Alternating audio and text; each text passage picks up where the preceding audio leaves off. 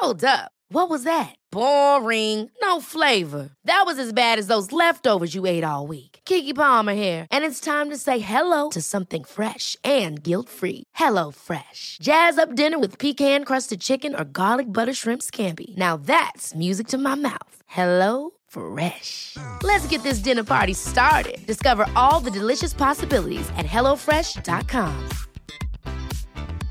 Hey, I'm Ryan Reynolds. At Mint Mobile, we like to do the opposite of what Big Wireless does. They charge you a lot, we charge you a little. So naturally, when they announced they'd be raising their prices due to inflation, we decided to deflate our prices due to not hating you.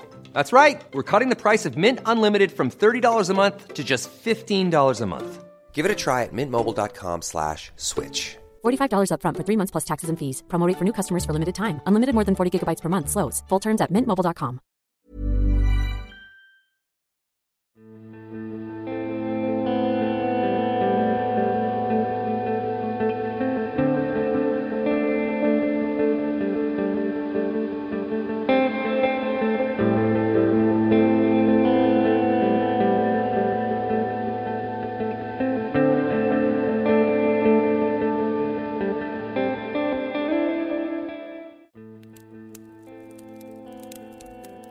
Hello everyone.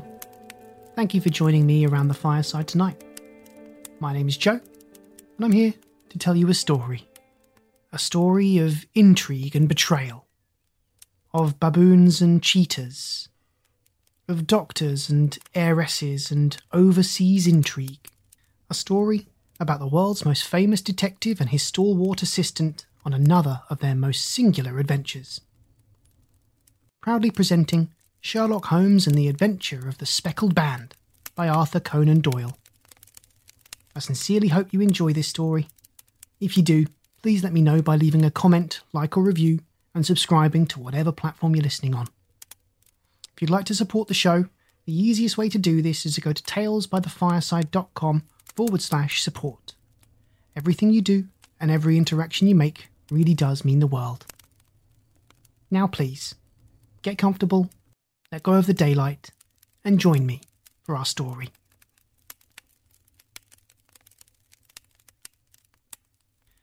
Sherlock Holmes and the Adventure of the Speckled Band by Arthur Conan Doyle.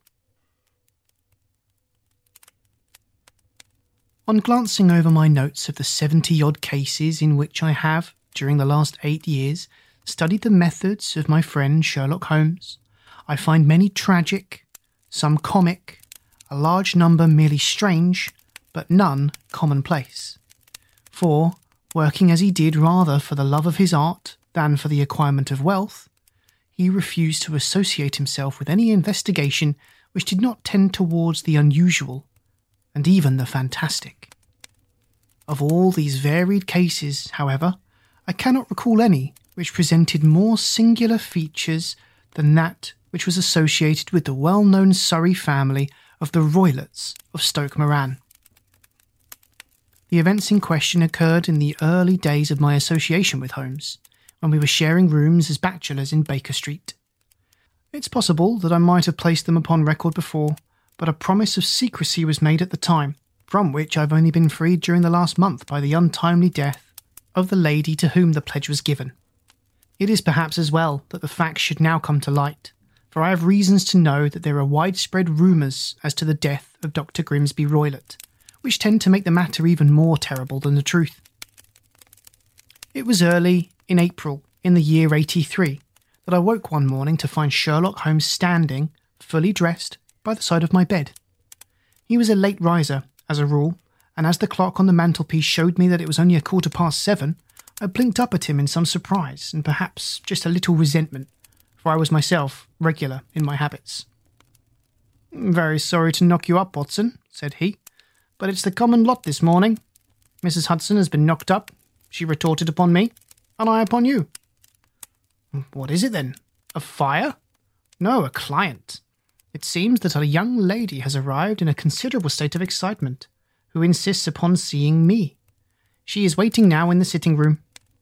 Now, when young ladies wander about the metropolis at this hour of the morning and knock sleepy people up out of their beds, I presume that it is something very pressing which they have to communicate. Should it prove to be an interesting case, you would, I am sure, wish to follow it from the outset. I thought, at any rate, that I should call you and give you the chance. My dear fellow, I'd not miss it for anything. I had no keener pleasure than in following Holmes in his professional investigations, and in admiring the rapid deductions as swift as intuitions, and yet always founded on a logical basis with which he unravelled the problems which were submitted to him. I rapidly threw on my clothes and was ready in a few minutes to accompany my friend down to the sitting room. A lady, dressed in black and heavily veiled, who had been sitting in the window, rose as we entered. "Good morning, madam," said Holmes cheerily. "My name is Sherlock Holmes. This is my intimate friend and associate, Dr. Watson, before whom you can speak as freely as before myself. Ha! I am glad to see that Mrs. Hudson has had the good sense to light the fire. Pray, draw up to it, and I shall order you a cup of hot coffee, for I observe that you're shivering." "It is not the cold which makes me shiver," said the woman, in a low voice, changing her seat as requested. "What then?" "It is fear, Mr. Holmes. It is terror." She raised her veil as she spoke, and we could see that she was indeed in a pitiable state of agitation, her face all drawn and grey, with restless, frightened eyes like those of some hunted animal. Her features and figure were those of a woman of 30, but her hair was shot with premature grey, and her expression was weary and haggard. Sherlock Holmes ran her over with one of his quick, all-comprehensive glances. "You must not fear," said he, soothingly, bending forward and patting her forearm. "We shall soon set matters right, I have no doubt. You have come in by train this morning, I see."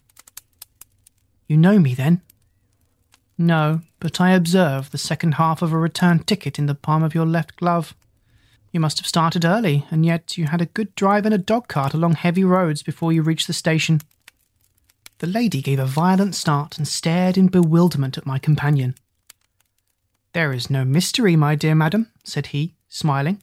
"The left arm of your jacket is spattered with mud in no less than 7 places. The marks are perfectly fresh. There is no vehicle save a dog-cart which throws up mud in that way, and then only when you sit on the left-hand side of the driver." "Whatever your reasons may be, you're perfectly correct," said she. "I started from home before 6. I reached Leatherhead at 20 past, and came in by first train to Waterloo. Sir, I can stand this strain no longer. I shall go mad if it continues. I have no one to turn to, none, save only one, who cares for me, and he, poor fellow, can be of little aid. I have heard of you, Mr. Holmes. I have heard of you from Mrs. Farintosh, whom you helped in the hour of her sore need. It was from her that I had your address. Oh, sir, do you not think that you could help me too, and at least throw a little light in the dense darkness which surrounds me?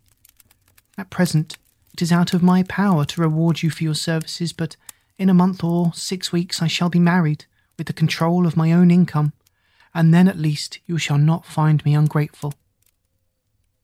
Holmes turned to his desk and, unlocking it, drew out a small case-book which he consulted. "Farintosh," said he. "Ah, yes, I recall the case. It was concerned with an opal tiara.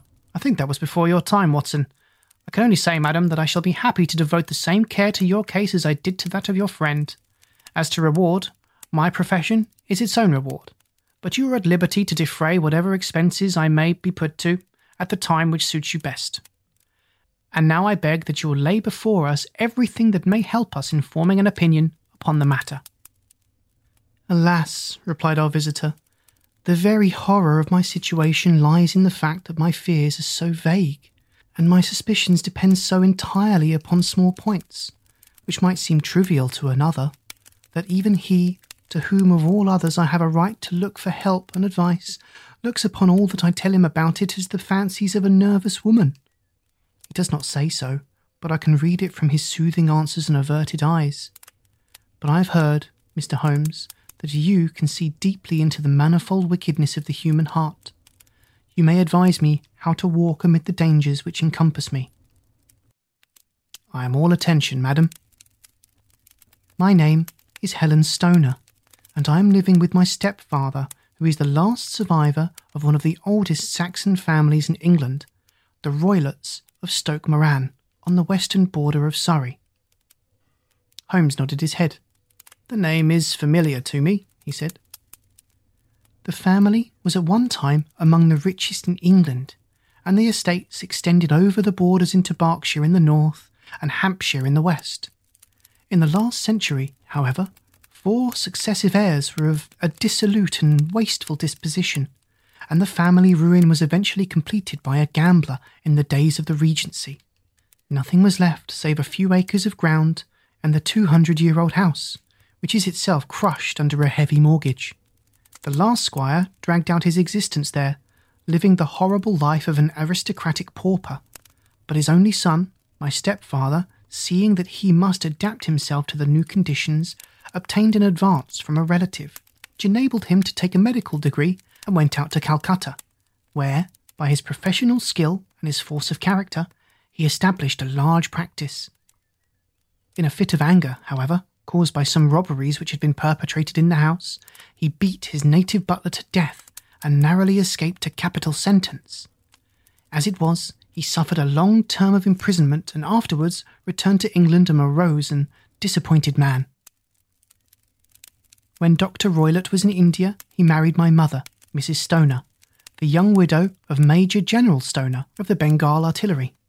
My sister Julia and I were twins, and we were only 2 years old at the time of my mother's remarriage. She had a considerable sum of money, not less than £1,000 a year, and this she bequeathed to Dr. Roylott entirely while we resided with him, with the provision that a certain annual sum should be allowed to each of us in the event of our marriage. Shortly after our return to England, my mother died.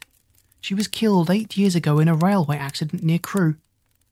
Dr. Roylott then abandoned his attempts to establish himself in practice in London and took us to live with him in the old ancestral house at Stoke Moran. The money which my mother had left was enough for all our wants, and there seemed to be no obstacle to our happiness. But a terrible change came over our stepfather about this time. Instead of making friends and exchanging visits with our neighbours, who had, at first, been overjoyed to see a Roylott of Stoke Moran back in the old family seat, he shut himself up in his house and seldom came out save to indulge in ferocious quarrels with whoever might cross his path. Violence of temper approaching to mania has been hereditary in the men of the family, and in my stepfather's case it had, I believe, been intensified by his long residence in the tropics. A series of disgraceful brawls took place, 2 of which ended in the police court, until at last he became the terror of the village, and the folks would fly at his approach, for he is a man of immense strength and absolutely uncontrollable in his anger. Last week, he hurled the local blacksmith over a parapet into a stream, and it was only by paying over all the money which I could gather together that I was able to avert another public exposure. He had no friends at all, save the wandering gypsies, and he would give these vagabonds leave to encamp upon the few acres of bramble-covered land which represent the family estate, and would accept in return the hospitality of their tents, wandering away with them sometimes for weeks on end. He has a passion, also, for Indian animals, which are sent over to him by a correspondent, and he has at this moment a cheetah and a baboon which wander freely over the grounds and are feared by the villagers almost as much as their master. You can imagine from what I say that my poor sister Julia and I had no great pleasure in our lives. No servant would stay with us, and for a long time we did all the work of the house. She was but 30 at the time of her death, and yet her hair had already begun to whiten, even as mine has. Your sister is dead, then? She died just 2 years ago, and it is of her death that I wish to speak to you. You can understand that, living the life which I have described, we were little likely to see anyone of our own age and position. We had, however, an aunt, my mother's maiden sister, Miss Honoria Westphale, who lives near Harrow, and we were occasionally allowed to pay short visits at this lady's house. Julia went there at Christmas 2 years ago and met there a half-pay Major of Marines, to whom she became engaged. My stepfather learned of the engagement when my sister returned and offered no objection to the marriage. But within a fortnight of the day which had been fixed for the wedding, the terrible event occurred which has deprived me of my only companion. Sherlock Holmes had been leaning back in his chair with his eyes closed and his head sunk in a cushion, but he half opened his lids now and glanced across at his visitor. "Pray, be precise as to the details," said he. "It is easy for me to be so, for every event of that dreadful time is seared into my memory. The manor house is, as I have already said, very old, and only one wing is now inhabited. The bedrooms in this wing are on the ground floor, the sitting rooms being in the central block of the buildings. Of these bedrooms, first is Dr. Roylott's, the second is my sister's, and the third my own. There is no communication between them, but they all open into the same corridor. Do I make myself plain?" "Perfectly so." "The windows of the 3 rooms open out onto the lawn. That fatal night Dr. Roylott had gone into his room early, though we knew that he had not retired to rest, for my sister was troubled by the smell of the strong Indian cigars which it was his custom to smoke. She left her room, therefore, and came into mine, where she sat for some time, chatting about her approaching wedding. At 11 o'clock she rose to leave me, but she paused at the door and looked back. "Tell me, Helen," said she, "have you ever heard anyone whistle in the dead of night?" "Never," said I. "I suppose that you could not possibly whistle yourself in your sleep?" "Certainly not. But why?" "Because during the last few nights I have always, about 3 in the morning, heard a low, clear whistle. I am a light sleeper, and it has awakened me. I cannot tell where it came from, perhaps from the next room, perhaps from the lawn, and I thought that I would just ask you whether you had heard it." "No, I've not. It must be those wretched gypsies in the plantation." "Very likely, and yet if it were on the lawn, I wonder that you did not hear it also." "Ah, but I also sleep more heavily than you." "Well, it is of no great consequence at any rate." She smiled back at me, closed my door, and a few moments later I heard her key turn in the lock. "Indeed," said Holmes. "Was it your custom always to lock yourselves in at night?" "Always." "And why?" "I think I mentioned to you that the doctor kept a cheetah and a baboon. We had no feeling of security unless our doors were locked." "Quite so. Pray, proceed with your statement." "I could not sleep that night. A vague feeling of impending misfortune impressed me. My sister and I, you will recollect, were twins, and you know how subtle are the links which bind 2 souls which are so closely allied. It was a wild night. The wind was howling outside and the rain was beating and splashing against the windows. Suddenly, amid all the hubbub of the gale, there burst forth the wild scream of a terrified woman. I knew that it was my sister's voice. I sprang from my bed, wrapped a shawl round me, and rushed to the corridor. As I opened my door, I seemed to hear a low whistle, such as my sister described, and a few moments later a clanging sound as if a mass of metal had fallen. As I ran down the passage, my sister's door was unlocked and revolved slowly upon its hinges. I stared at it, horror-stricken, not knowing what was about to issue from it. By the light of the corridor lamp I saw my sister appear at the opening, her face blanched with terror, her hands groping for help, her whole figure swaying to and fro like that of a drunkard. I ran to her and threw my arms around her, but at that moment her knees seemed to give way and she fell to the ground. She writhed as one who is in terrible pain, and her limbs were dreadfully convulsed. At first I thought that she had not recognized me. As I bent over her, she suddenly shrieked out in a voice which I shall never forget, "Oh my God, Helen! Helen! It was the band! The speckled band!"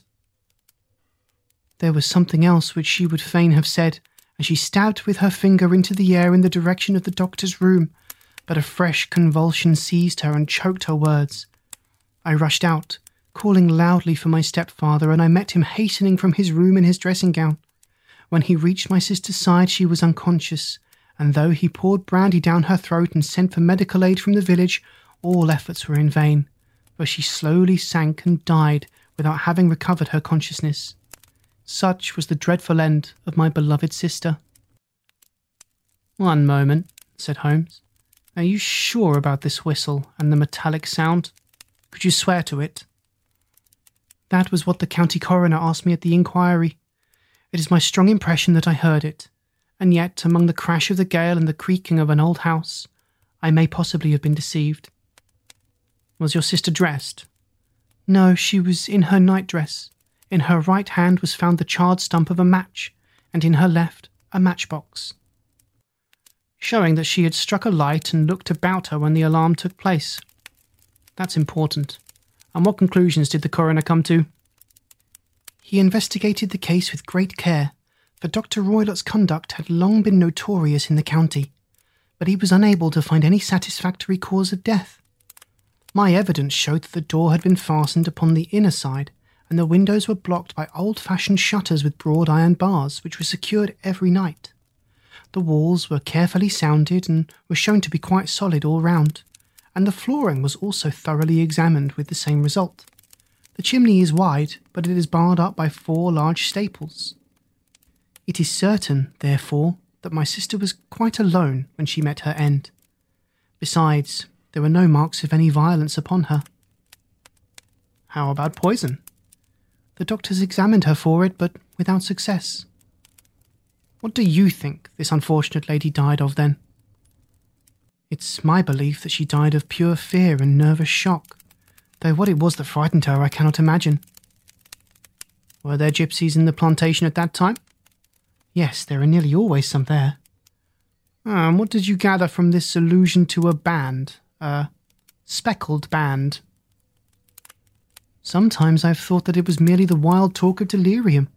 Sometimes that it may have referred to some band of people, perhaps to these very gypsies in the plantation. I do not know whether the spotted handkerchiefs which so many of them wear over their heads might have suggested the strange adjective she used.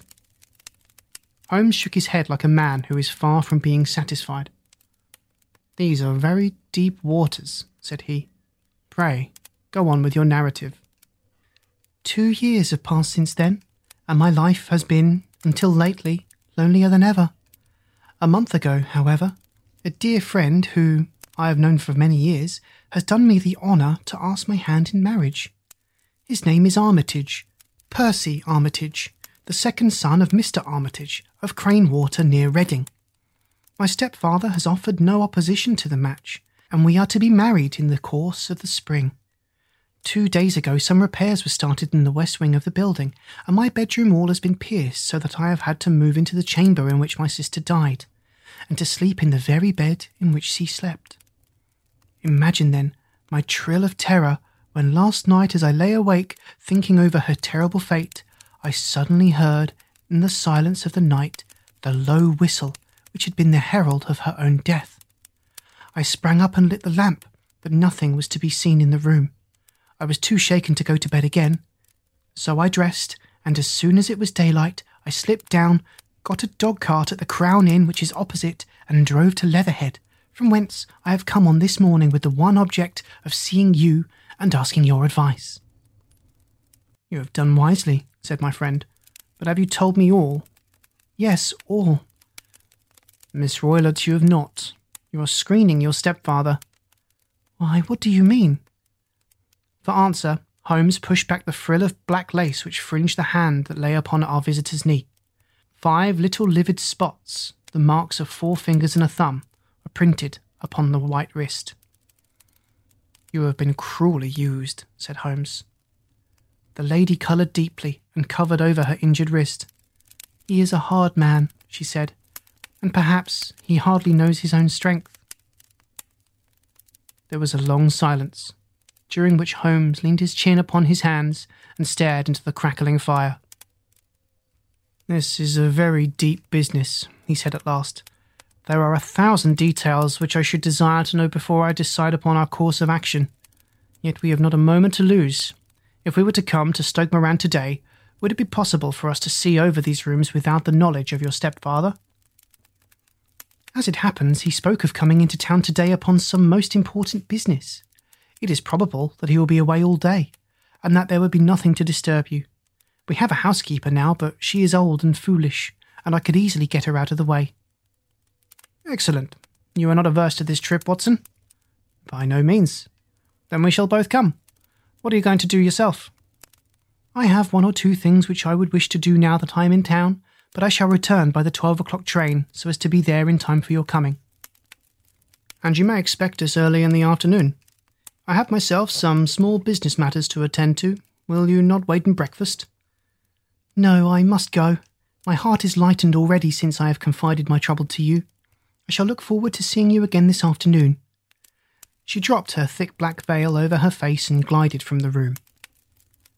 And what did you think of it all, Watson? Asked Sherlock Holmes, leaning back in his chair. It seems to me to be a most dark and sinister business. Dark enough and sinister enough. Yet if the lady is correct in saying that the flooring and walls are sound and that the door, window and chimney are impassable, then her sister must have been undoubtedly alone when she met her mysterious end. What becomes, then, of these nocturnal whistles, and what of the very peculiar words of the dying woman? Cannot think. When you combine the ideas of whistles at night, the presence of a band of gypsies who are on intimate terms with the old doctor, the fact that we have every reason to believe that the doctor has an interest in preventing his stepdaughter's marriage, the dying allusion to a band, and finally, the fact that Miss Helen Stoner heard a metallic clang which might have been caused by one of those metal bars that secured the shutters falling back into its place, I think that there is good ground to think that the mystery may be cleared along these lines. What then did the gypsies do? I cannot imagine. I see many objections to any such theory. And so do I. It is precisely for that reason that we are going to Stoke Moran this day. I want to see whether the objections are fatal, or if it may be explained another way. But what in the name of the devil? The ejaculation had been drawn from my companion by the fact that our door had been suddenly dashed open, and that a huge man had framed himself in the aperture. His costume was a peculiar mixture of the professional and of the agricultural, having a black top hat, a long frock coat, and a pair of high gaiters with a hunting crop swinging in his hand. So tall was he that his hat actually brushed the crossbar of the doorway, and his breadth seemed to span it across from side to side. A large face, seared with 1,000 wrinkles, burned yellow with the sun, and marked with every evil passion, was turned from one to the other of us, while his deep-set, bile-shot eyes and his high, thin, fleshless nose gave him somewhat the resemblance to a fierce old bird of prey. "Which of you is Holmes?" asked this apparition. "My name, sir, but you have the advantage of me," said my companion quietly. "I am Dr. Grimsby Roylott of Stoke Moran." "Indeed, doctor," said Holmes blandly. "Pray, take a seat." "I will do nothing of the kind. My stepdaughter has been here. I have traced her. What has she been saying to you?" "It is a little cold for the time of year," said Holmes. "What has she been saying to you?" screamed the old man furiously. "But I have heard that the crocuses promise well," continued my companion imperturbably. "Ha! You put me off, do you?" said our new visitor, taking a step forward and shaking his hunting crop. "I know you, you scoundrel. I have heard of you before. You're Holmes, the meddler." My friend smiled. "Holmes the busybody." His smile broadened. "Holmes the Scotland Yard Jack in office." Holmes chuckled heartily. "Your conversation is most entertaining," said he. "When you go out, close the door, for there is a decided draught." "I will go when I've had my say. Don't you dare to meddle with my affairs. I know that Miss Stoner has been here. I traced her. I am a dangerous man to fall foul of, see here." He stepped swiftly forward, seized the poker, and bent it into a curve with huge brown hands. "See that you keep yourself out of my grip," he snarled, and hurling the twisted poker into the fireplace, he strode out of the room. "He seems like a very amiable person," said Holmes, laughing. "I'm not quite so bulky, but if he had remained, I might have shown him that my grip was not much more feeble than his own." As he spoke, he picked up the steel poker and, with a sudden effort, straightened it out again. "Fancy his having the insolence to confound me with the official detective force. This incident gives zest to our investigation, however, and I only trust that our little friend will not suffer from her imprudence in allowing this brute to trace her. And now, Watson, we shall order breakfast, and afterwards I shall walk down to Doctors' Commons, where I hope to get some data which may help us in this matter." It was nearly 1 o'clock when Sherlock Holmes returned from his excursion. He held in his hand a sheet of blue paper scrawled over with notes and figures. "I have seen the will of the deceased wife," said he. "To determine its exact meaning, I have been obliged to work out the present prices of the investments with which it is concerned. The total income, which at the time of the wife's death was little short of £1,100, is now, through the fall in agricultural prices, not more than £750. Each daughter can claim an income of £250 in case of marriage. It is evident, therefore, that if both girls had married, this beauty would have had a mere pittance, while even one of them would cripple him to a very serious extent. My morning's work has not been wasted, since it has proved that he has the very strongest motives for standing in the way of anything of the sort. And now, Watson, this is too serious for dawdling, especially as the old man is aware that we are interesting ourselves in his affairs. So if you are ready, we shall call a cab and drive to Waterloo. I should be very much obliged if you would slip your revolver into your pocket. An Ely's No. 2 is an excellent argument with a gentleman who can twist steel pokers into knots. That and a toothbrush are, I think, all we need." At Waterloo, we were fortunate in catching a train for Leatherhead, where we hired a trap at the station inn and drove for 4 or 5 miles through the lovely Surrey lanes. It was a perfect day, with a bright sun and a few fleecy clouds in the heavens. The trees and wayside hedges were just throwing out their first green shoots, and the air was full of the pleasant smell of the moist earth. To me, at least, there was a strange contrast between the sweet promise of the spring and this sinister quest upon which we were engaged. My companion sat in the front of the trap, his arms folded, his hat pulled down over his eyes, and his chin sunk upon his breast, buried in the deepest thought. Suddenly, however, he started, tapped me on the shoulder, and pointed over the meadows. "Look there," said he. A heavily timbered park stretched up in a gentle slope, thickening into a grove at the highest point. From amid the branches there jutted out the grey gables and high roof tree of a very old mansion. "Stoke Moran?" said he. "Yes, sir. That be the house of Dr. Grimsby Roylott," remarked the driver. "There is some building going on there," said Holmes. "That is where we're going." "There's the village," said the driver, pointing to a cluster of roofs some distance to the left.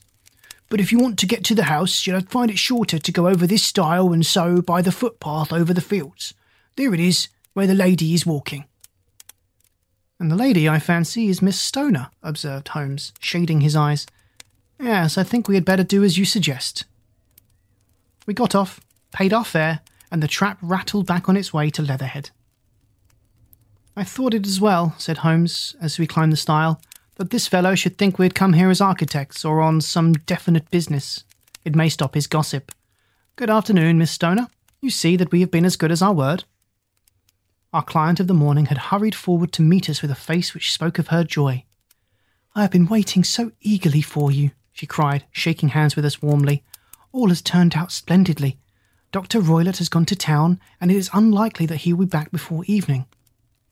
"We have had the pleasure of making the doctor's acquaintance," said Holmes, and in a few words he sketched out what had occurred. Miss Stoner turned white to the lips as she listened. "Good heavens," she cried. "He has followed me, then?" "So it appears." "He is so cunning that I never know when I am safe from him. What will he say when he returns?" "He must guard himself, for he may find that there is someone more cunning than himself upon his track. You must lock yourself up from him tonight. If he is violent, we shall take you away to your aunt's at Harrow. Now we must make the best use of our time, so kindly take us at once to the rooms which we are to examine."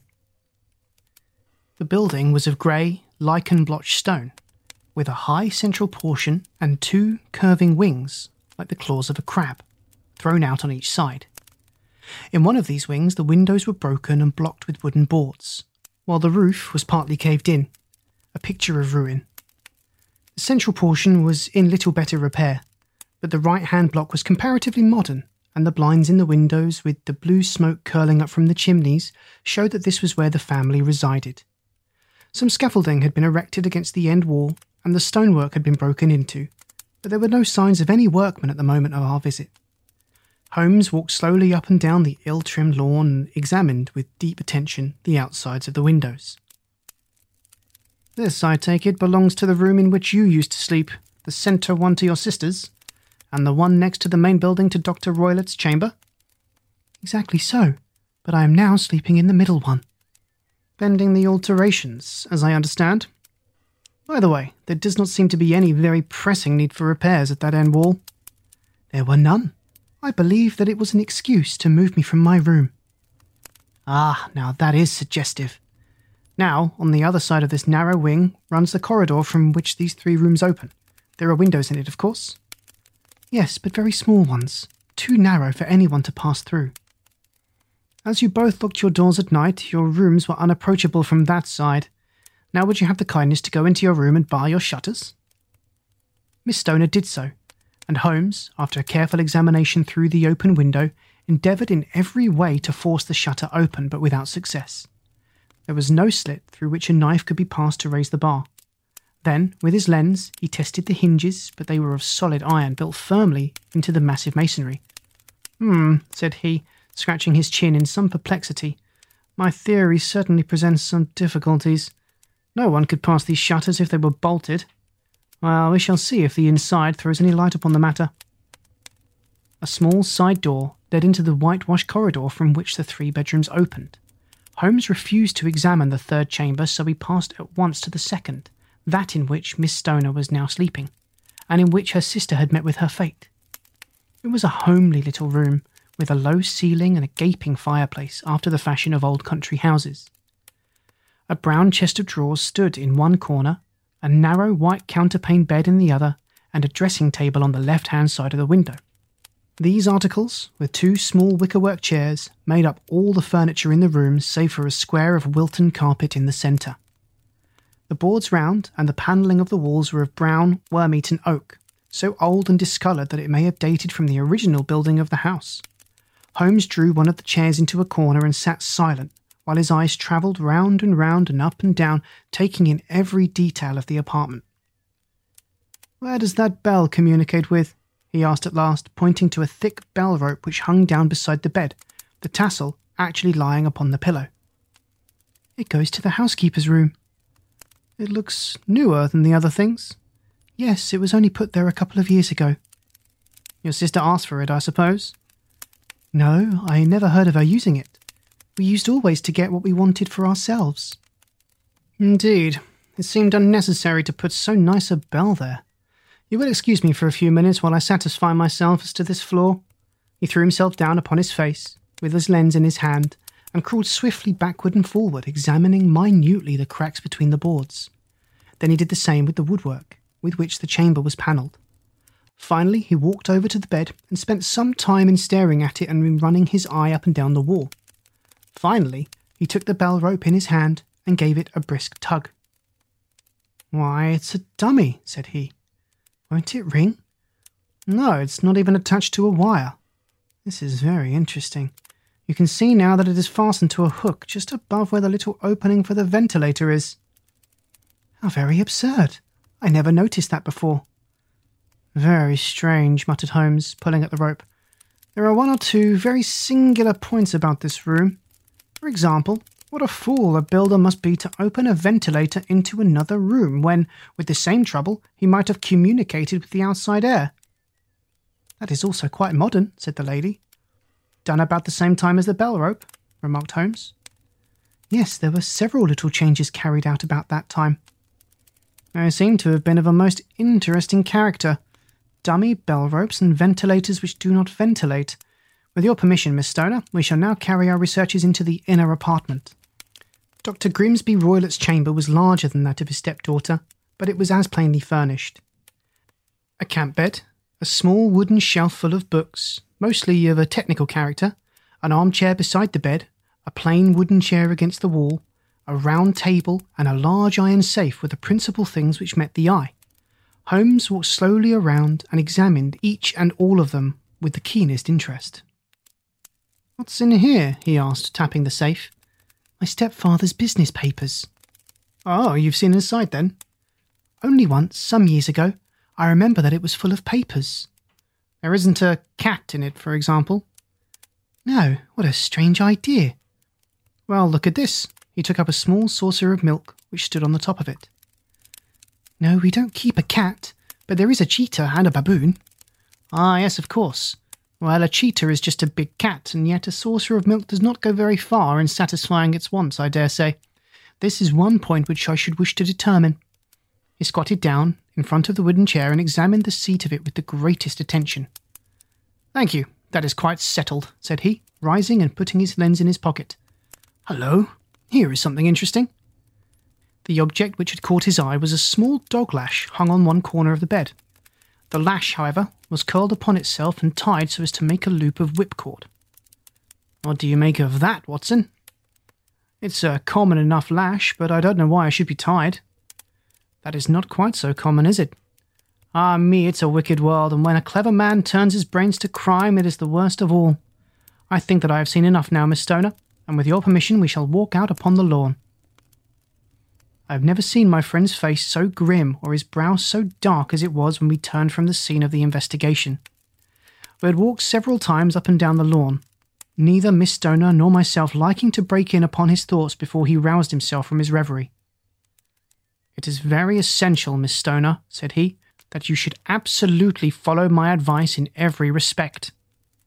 I shall most certainly do so. The matter is too serious for any hesitation. Your life may depend upon your compliance. I assure you that I'm in your hands. In the first place, both my friend and I must spend the night in your room. Both Miss Stoner and I gazed at him in astonishment. Yes, it must be so. Let me explain. I believe that is the village inn over there. Yes, that is the Crown. Very good. Your windows would be visible from there? Certainly. You must confine yourself to your room, on pretense of a headache, when your stepfather comes back. Then, when you hear him retire for the night, you must open the shutters of your window, undo the hasp, put your lamp there as a signal to us, and then withdraw quietly with everything which you are likely to want in the room which you used to occupy. I have no doubt that, in spite of the repairs, you could manage there for one night. Oh, yes, easily. The rest you will leave in our hands. But what will you do? We shall spend the night in your room, and we shall investigate the cause of this noise which has disturbed you. I believe, Mr. Holmes, that you've already made up your mind, said Miss Stoner, laying her hand upon my companion's sleeve. Perhaps I have.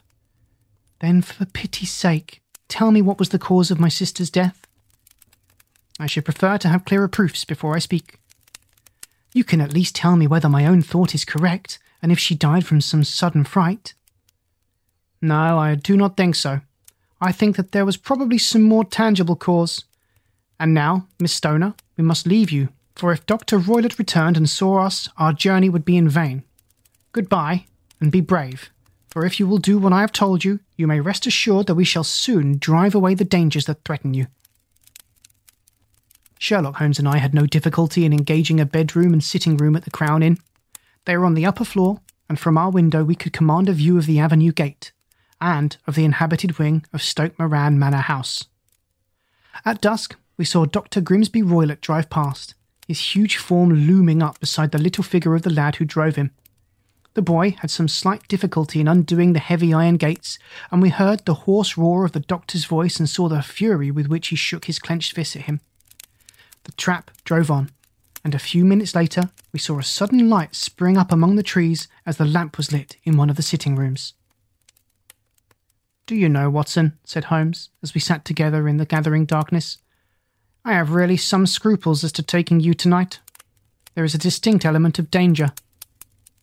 Can I be of assistance? Your presence might be invaluable. Then I shall certainly come. It's very kind of you. You speak of danger. You have evidently seen more in these rooms than was visible to me. No, but I fancy that I may have deduced a little more. I imagine that you saw all I did. I saw nothing remarkable save the bell rope, and what purpose that could answer, I confess, is more than I can imagine. You saw the ventilator too? Yes, but I do not think it is such a very unusual thing to have a small opening between two rooms. It was so small that a rat could hardly pass through. I knew that we should find a ventilator before ever we came to Stoke Moran. My dear Holmes. Oh, yes, I did. You remember, in her statement, that she said her sister could smell Dr. Roylott's cigar? Now, of course, that suggested at once there must be a communication between the two rooms. It could only be a small one, or it had been remarked upon at the coroner's inquiry. I deduced a ventilator. But what harm can there be in that? Well, there is at least a curious coincidence of dates. A ventilator is made, a cord is hung, and a lady who sleeps in the bed dies. Does not that strike you? Cannot, as yet, see any connection. Did you observe anything very peculiar about the bed? No. It was clamped to the floor. Did you ever see a bed fastened like that before? I cannot say that I have. The lady could not move her bed.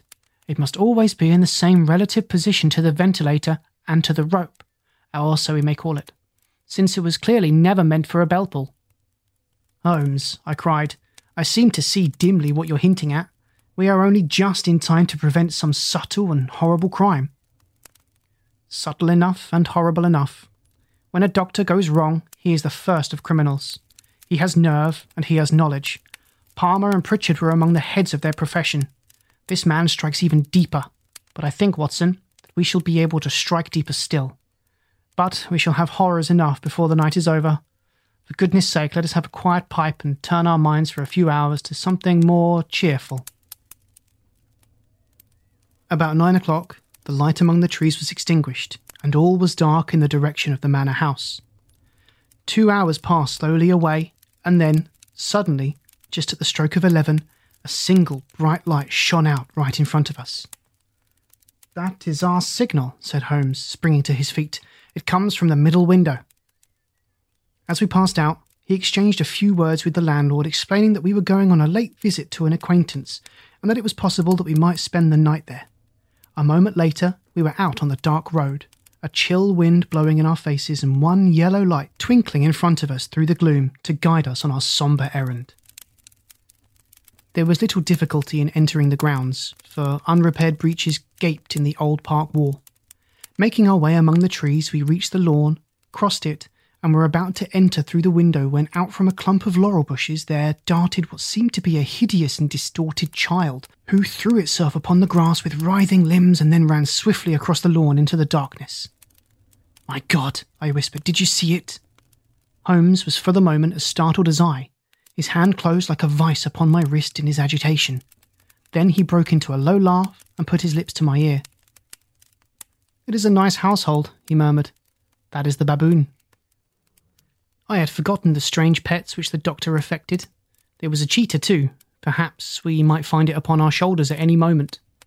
I confess that I felt easier in my mind when, after following Holmes' example and slipping off my shoes, I found myself inside the bedroom. My companion noiselessly closed the shutters, moved the lamp onto the table, and cast his eyes around the room. All was as we had seen it in the daytime. Then, creeping up to me and making a trumpet of his hand, he whispered into my ear again so gently that it was all I could do to distinguish the words. "The least sound would be fatal to our plans." I nodded to show that I had heard. "We must sit without light. He would see it through the ventilator." I nodded again. "Do not go asleep. Your very life may depend on it. Have your pistol ready in case we should need it. I will sit on the side of the bed and you in that chair." I took out my revolver and laid it on the corner of the table. Holmes had brought up a long, thin cane, and this he placed upon the bed beside him. By it he laid the box of matches and the stump of a candle. Then he turned down the lamp, and we were left in darkness.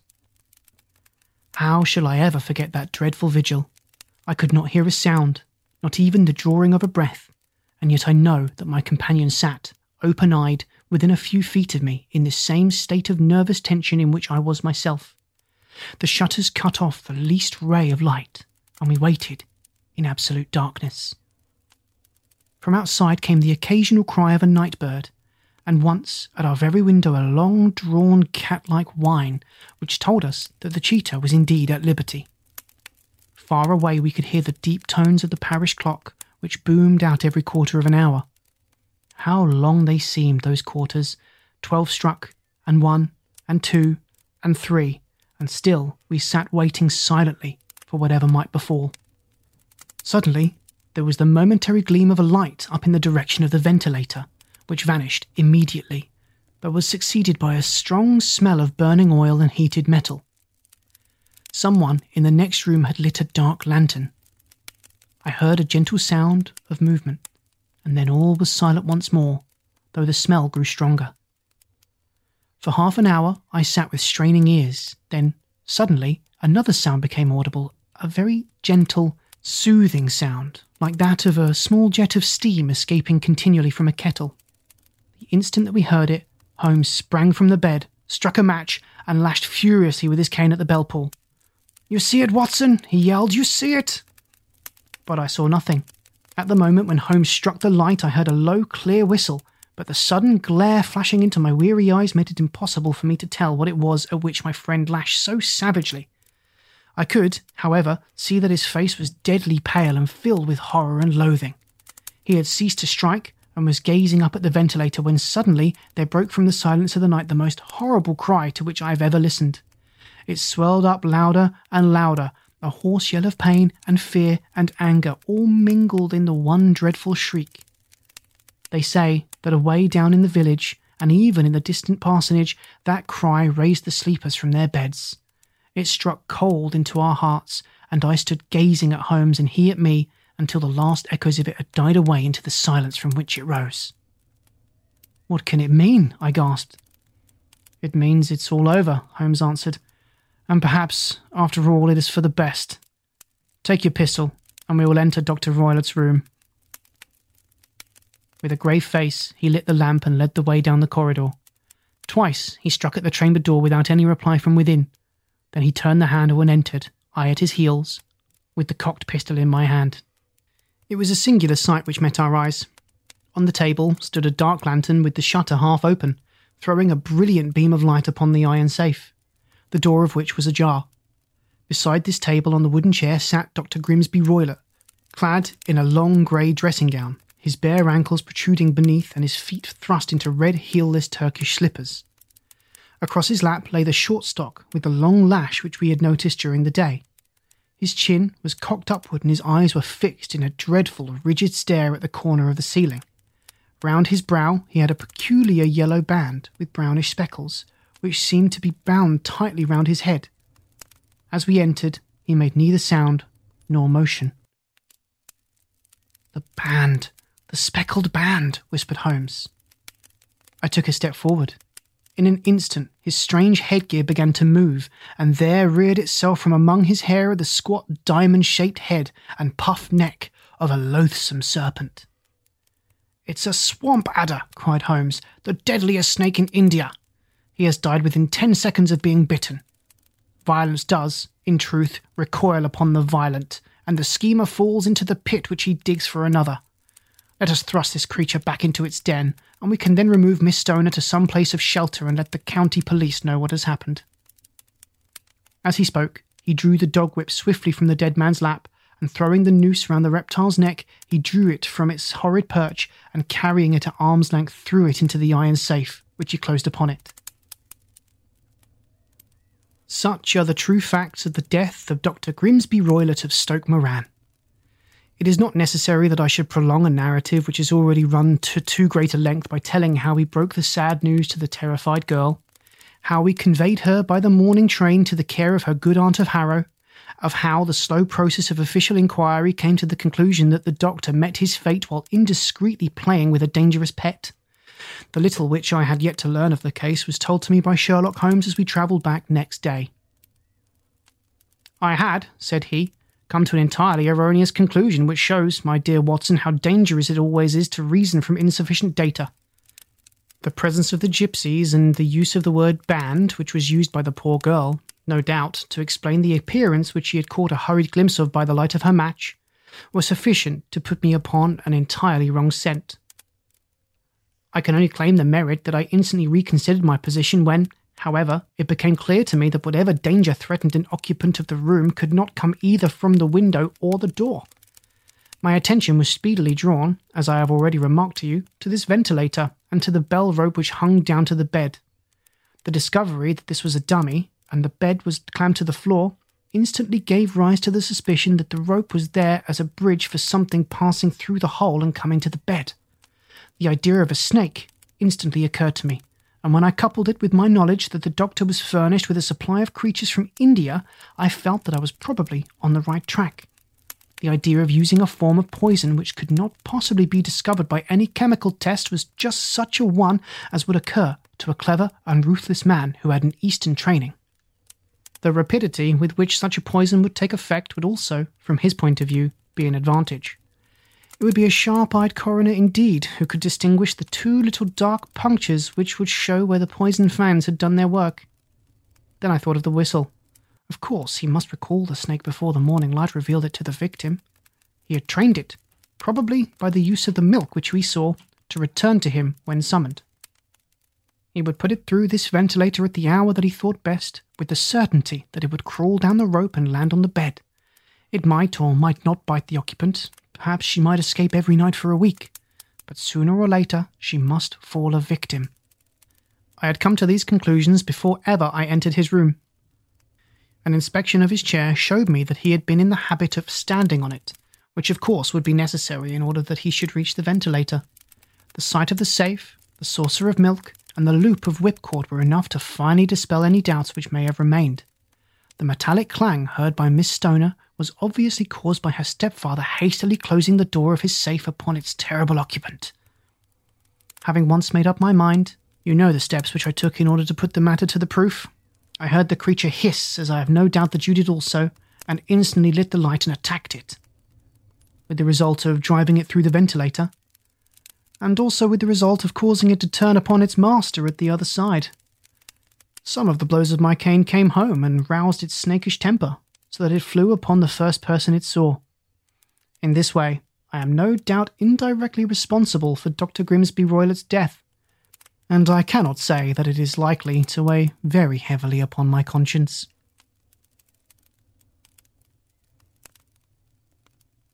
The end. Good night.